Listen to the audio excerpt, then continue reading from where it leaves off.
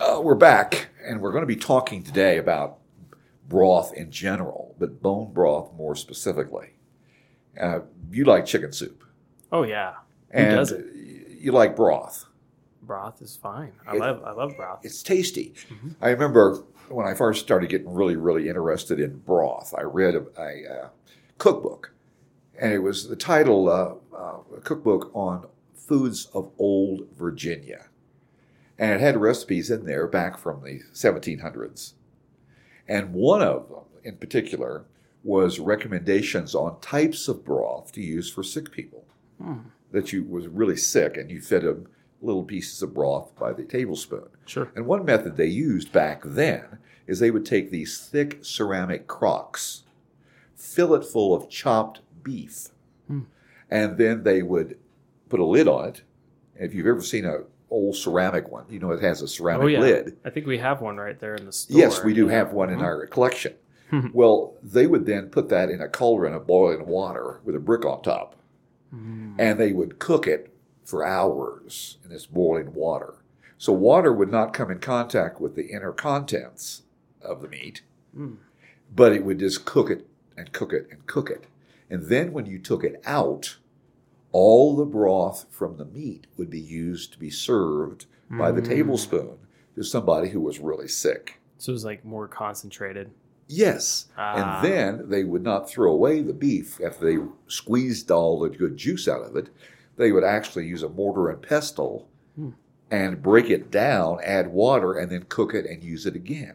Would that be more like a gravy? It'd be more like something like that. Something like that. But it would be a little bit more hearty than the broth for somebody who was really sick. Sure. And so back then, broth, whether it be chicken broth, beef broth, or what broth, was used for people who didn't have a good immune system, for example. They were really sick, and you wanted to feed them something because they couldn't hold things on their stomach. So broth has been around forever. Now, when I mentioned the word bone broth, for example, there has been some comments that it's sort of faddish for people to get involved in using bone broth. But I will tell you that broth in general, but bone broth specifically, has been used by people for centuries. It's nothing that's faddish any way, shape, or form. So we're going to be talking about how to put together a concept of a really good bone broth that will sort of stand the test of time. But even though that you have certain rules that you use and certain ingredients that you use, there are no real rules except you do it, you mix and match it until you get something that you like. But so let's start with some basics. If you've got a good butcher shop, like we have Keller's here in Albuquerque, and you can buy a variety of different bones. You could buy marrow bones, beef bones, oxtail, or anything else, and then have their butcher saw them up in little 1, 2, or 3 inch pieces. Sure. Okay. So you want at least 3 or 4 pounds. Now I have a very large Cuisinart cooker. And that will go anywhere from boil all the way down to a light simmer, but it's big. So if you take your bones that you purchase, regardless of what amount it is, and you put them in the oven at about 350, and you want to brown them really nice. Now you will get a little fat off during the cooking process. But the meat, it's okay to cook a little bit, but you want the bones to be somewhat browned, which then enhances the flavor. Okay. Then you take all of those bones and put them in your cooker. Again, whatever it is, it is. And how long does it usually have to cook for? Or is it different? That's a long time. Oh, boy. Now, once we've done that, then we add equal parts, I do, at the beginning. Some people wait until way later to add these. But I add equal parts of celery, chopped celery, and onions and carrots for flavor. I'll throw in peppercorns, a little salt if you want to. Sometimes if you've got some old tomatoes, throw that in. In other words, anything that you've got left over as far as veggies, you can throw in at this particular time. And it'll just cook down. You can put in thyme, you can put in a bay leaf, you can put anything you want, whatever flavored herbs that you want at this particular time. Okay. Onions, garlic, celery, carrot. That almost forms the basis because you want all those extra flavors to be cooked out of the ingredient into the broth. Now, for this broth, is this more for immune system? Or is this Everything. Everything. Whoa. In other words, if you have an osteoporosis issue Mm-hmm. and you want to mineralize your tissues, that's good. Oh. And you're dealing with a glycine compound that's Mhm. very rich in bone broth. And glycine plus proline does really good things to your bone metabolism, hair, skin, and nails, and everything. Oh, okay. Glycine is like in Jell-O, for example. So glycine has a multiple metabolic effect, as does proline, for example, but you get all of your trace elements. Now, most of the minerals that you find in bone are carbonate-based. Mm-hmm. So you need an acid to take care of that.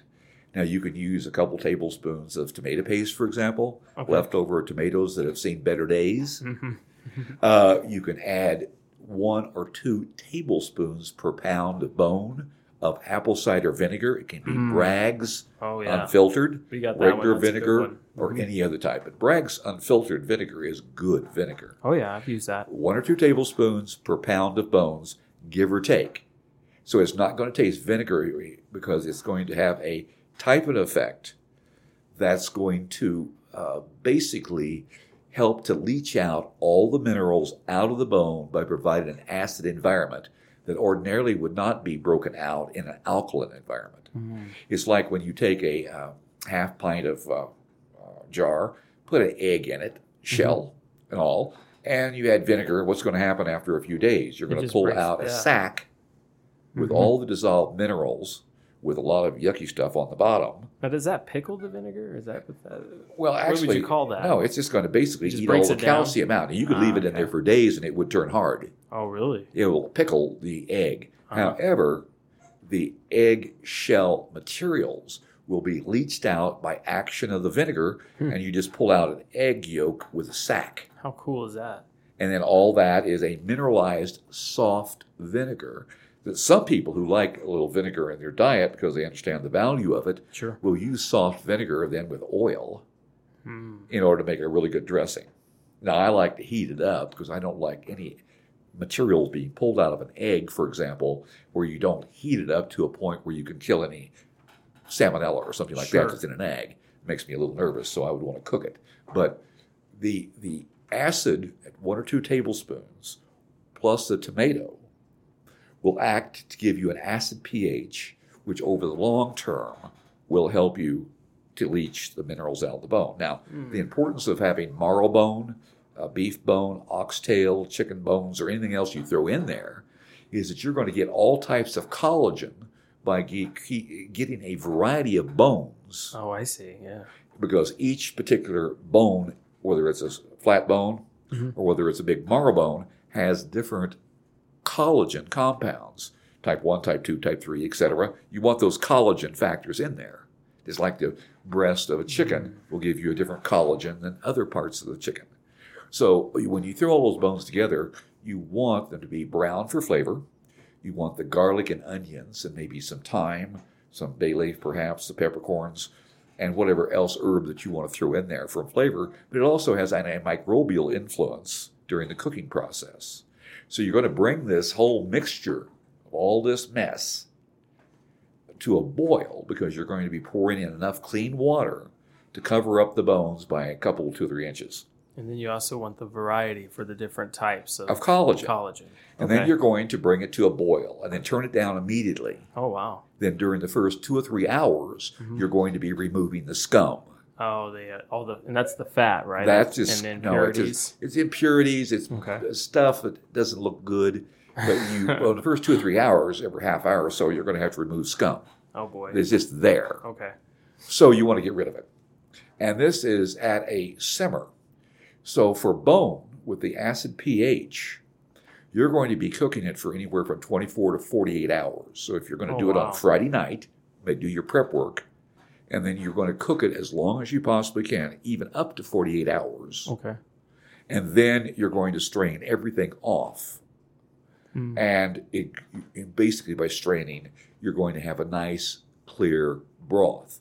Now, many people recommend, and I certainly suggest that, if you're going to use celery leaf, Mm-hmm. if you're going to use parsley leaf, and other fresh herbs, put it in at the last hour of the cooking process. Oh, don't put it at the beginning because Not at the beginning. You'll denature it or something. It'll denature it to the point where it'll neutralize some of the flavors. Okay, But you do it at the end, that makes not sense. the beginning. I was wondering about that. So, and this goes where any herb that you want to, because there's no rules on herbs. It's Sure. whatever you like that tastes good, because the end result of this will be a very rich, highly flavored broth. And it depends on how much water and how much bone you use. Sure. You'll have anywhere from 3 to 6 quarts Oh my. of liquid at the end of this thing. Some people like to use the fat. I don't. Sure. I want to harden it. The gelatinous mixture will convert to a gel, which is the gelatin. Mm-hmm. You can shake it and move it like Jell-O, Oh my goodness. and then the fat will rise to the top, and I want to remove that. Any fat that I put back will either be avocado oil or maybe a little olive oil or something like that Some good fats. to get a little bit of good fat back in there. Gotcha. Now, that's when you've got your basic broth, which you can freeze. Now, certainly, it'll last in the refrigerator for about 4 or 5 days. But if you're going to leave it in the refrigerator any longer, then you have to reboil it. And that's to make sure there's nothing growing in it. Sure. But mainly, you're going to use what you're going to use over those 5 days, freeze the rest, of course, then bring it out as you need it. The point being is that every mineral that's in bone is going to be leached out to a great extent and provide extremely well-absorbed nutrient material. So you'll get like calcium. You'll get calcium, magnesium, phosphorus, etc., manganese. Wow. Everything that's in a bone, you're going to get That's wonderful. from a nutritional standpoint. Now, if you're going to cook up a batch of green beans, you can use the broth. You can use the broth for any purpose, from yeah. soups, stews, cooking. There's no rules. Use it for everything.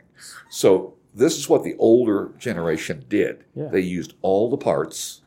They used they were heavily influenced by the broths.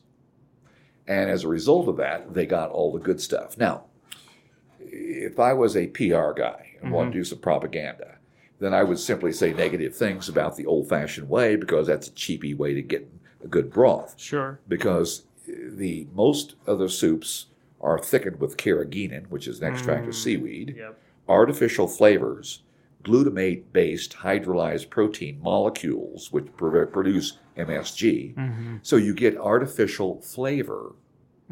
Now, the broth, like mushrooms, gives you something the Japanese call umami, which is like the sixth sense. Yeah, the Umami is that wonderful flavor combination. that you get from taste and smell that makes you just want to eat more of it. You almost get that home feeling too. What do they? Yeah, It's very comfortable feeling. Nostalgia. Now, let's go back and what we threw in there. Okay. We can throw more stuff in there. You can get leftover potato peels.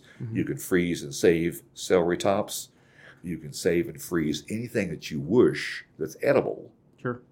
from carrot tops even, and then throw all that in there too. So basically you utilizing to make this broth anything that ordinarily you would throw away or put down the garbage disposal or put in a hole in the backyard. Now, for the newer generation, if they didn't want to cook all this, they could just come in here and get a collagen Neosil and a multivitamin, right? Well, this works good because I mentioned on the one podcast, which was stage 1 on osteoporosis, Yeah. is that collagen is the key thing along with good vitamin D levels and, of course, fortified calcium, the FortiCal formula. Yeah. As we could even talk about milk basic protein and whey factors. We did that a little bit. But still, they kind of miss out on some of the nutrition value somewhat. You right? you Or lose out the of some of the types. others. Yeah. The key is if you have a therapeutic purpose for hydrolyzed collagen, you use it. But for generalized cooking, to get all this benefit, Yeah. you can use these old-fashioned, old-school techniques that goes back hundreds and hundreds of years, even thousands, that has been culturally significant throughout generations. To where the purpose has almost been forgotten. Well, you don't even think about the purpose. You just use it because it tastes good. Well, sure. And nobody really thought about using it for osteoporosis because they probably didn't even identify what that condition is or was. But the point is, there is no rules that you can't make yourself. I've had a number of people that will use chicken backs, necks, and wings. They'll use turkey necks, which is rich in collagen. They will use anything that is maybe not something I would want to eat. Mm-hmm. I mean, I'm not going to eat oxtail. No, yeah. But I don't know that I chopping ever it up have. in 1-inch pieces, we had oxtail to use as oxtail soup when I was growing up. Oh, okay. Because that was just part of the animal. You didn't throw it away. You actually used it. Everything, yeah. So she would use anything and everything that there was, up including rendering lard and then having cracklings, which is now we know as pigskins. You could buy a sack in a grocery store. Oh, yeah. Well, we had all that back then, but it was Mhm. all homemade. Mhm. But the brothy type things, that a lot of the leftovers went in the stew pot. Oh, okay. And this was leftover bones and things like that. Now, back in 1960, probably 1960, 61, a family that I had an association with here in Albuquerque took me to one of the reservations because they had a great relationship with one of the families there. So they were invited to go out to the reservation. And one of the things they served was, of course, fry bread, Indian fry bread. But Oh, yeah. they had this giant stew pot Mhm. that they used baby lamb and had cooked it. Oh, no way. So the soup contained the meat and some bone and vertebra and all kind of stuff in that soup bone. And it was delicious. Oh, wow. I didn't particularly like the stuff in it, Sure. but I ate it and was very gracious about it because that's what you did. Oh, yeah. And I remember growing up that we had a family in the neighborhood that was from Kentucky. And one of their favorite treats that they got really excited about was chicken and dumplings. Oh, yeah. I Now, remember growing up with that. My Mhm. grandmother fixed chicken and dumplings totally different than their chicken and dumplings. Okay. Their chicken and dumplings were chickens Mm-hmm. in the pot, boiled for hours, the fat not removed, Sure. and then the dumplings were cooked, which was doughy things. Yeah. And they would serve it because everything had fallen apart, so you'd get a big bowl of this stuff with stuff that I really didn't care about eating, but it did taste really, really good. Yeah, But yeah. visually, it bothered me. Yeah, it's kind of the first time looking at that bowl. It is bothered kinda me. gross. No, But I know. my grandmother didn't quite cook her chicken and dumplings that way. Oh, okay. It was much, much nicer, more in a casserole More type dish. pleasant of as far as the presentation. The presentation. Mhm. Gotcha. But I'll tell you, the stuff was really, really good. Mhm. But that's what they used back then. So you would want to not only take your minerals for your bone, your vitamin D, to make sure that you hit that magic level, maybe 60 or 70 range. You want to make sure you've got your hydrolyzed collagen in. You can make your own Jell-O using plain gelatin plus Knudsen juices to make Jell-O for more collagen. But it doesn't hurt once or twice, here and then, to make a big batch of old-fashioned bone broth. And if you're going to start the cooking process on a Friday evening to get everything ready, then you're going to be, by Monday, it's going to be completely, totally, 100% ready. And you can always add a little water to it as you go along, adjust the flavoring with herbs and spices until it's perfect for your taste buds, and then strain all that off and freeze it. And then you have broth to make soups, stews, cook your green beans in, which makes it delicious, by the way. Mhm. And you're going to be nutrient dense in your food choices by loading yourself with all forms of collagen and, of course, proline, glycine, the amino acid structure. Those are only two. There's others. And all the nutrients that you would rip out of the tissues by cooking it in an acid pH. And now the sodium level in this is going to be lower than what you would Of get in the course. grocery store. Oh, absolutely. Unless you add salt, there is none of any Okay. significance. Because that's the main issue. I notice when I look at even the low sodium, what they say is low sodium broth, it's still pretty high. Well, one of the most irritating factors was that for years and years and years, I didn't eat salt. Mm-hmm. Mm-hmm. I hated the taste of salt until I found out that I actually had a sodium chloride deficiency. And the blood test showed up. And unless I eat a specific amount of, right now I use Himalayan pink salt, Yeah. Mm-hmm. and I use lots of it because it doesn't taste salty to me, but it does impart a very good flavor. So I like the heavy rock mined salt, not the refined salt, because I still don't like the taste of it. but I have to use it on my food more liberally because I do have a sodium deficiency. Okay. Probably from all those years of not doing it. Not doing it, making your own broth. Yeah, but my blood test shows up low, but I can correct Sure. it in 2 days with Well, that's just good. more salt. Yeah. Yeah. It's so simple. Well, and it's necessary for life to have some salt. Yes, but I went a little bit too far. Yeah. And that was not exactly a smart thing. That moderation thing, I guess. Yeah. So you get the point that you can do your own rules Mhm. because if you cook them in the oven, you brown the bone, then add all those other ingredients that I mentioned and cook it over the long term, you can imagine that all the vinegar reacting that, it's gone. It's gone. Mhm. You have a new chemicals. You have mineral acetates because the acetic acid in the vinegar is going to react with the minerals, causing the carbonates to be reformed into acetates, which are very, very, very good and very easy to absorb in the human body. Oh, wow. So if you want collagen in your tissues, do a little research, do a little due diligence, find out what collagen does to the human body. Now, a lot of the collagen disorders that we have, Mhm. in many cases, is blamed on vitamin C deficiency because vitamin C is necessary for collagen synthesis. Mhm. But really, you should be However, doing it it's with collagen vinegar. is the main ingredient. Vitamin C is really an accessory nutrient Oh, yeah. to facilitate the collagen being utilized. So C is important, but it's not the thing. It's the collagen, which is the raw material. And the raw material is good quality food, which generations of people have been enjoying forever and ever. So just a thought. Sure. So we want to publish that one to give people an idea to where there's no rules. You make your own rules and you try this for a while to complement any treatment for bone, connective tissue, or any other type of human condition where collagen is a factor. Consider what we just talked about today as a really good idea. For more information about products mentioned in today's podcast, just go to our website, ourdownsnutritioncenter.com. And once again, thank you for listening to Wellness Radio 101.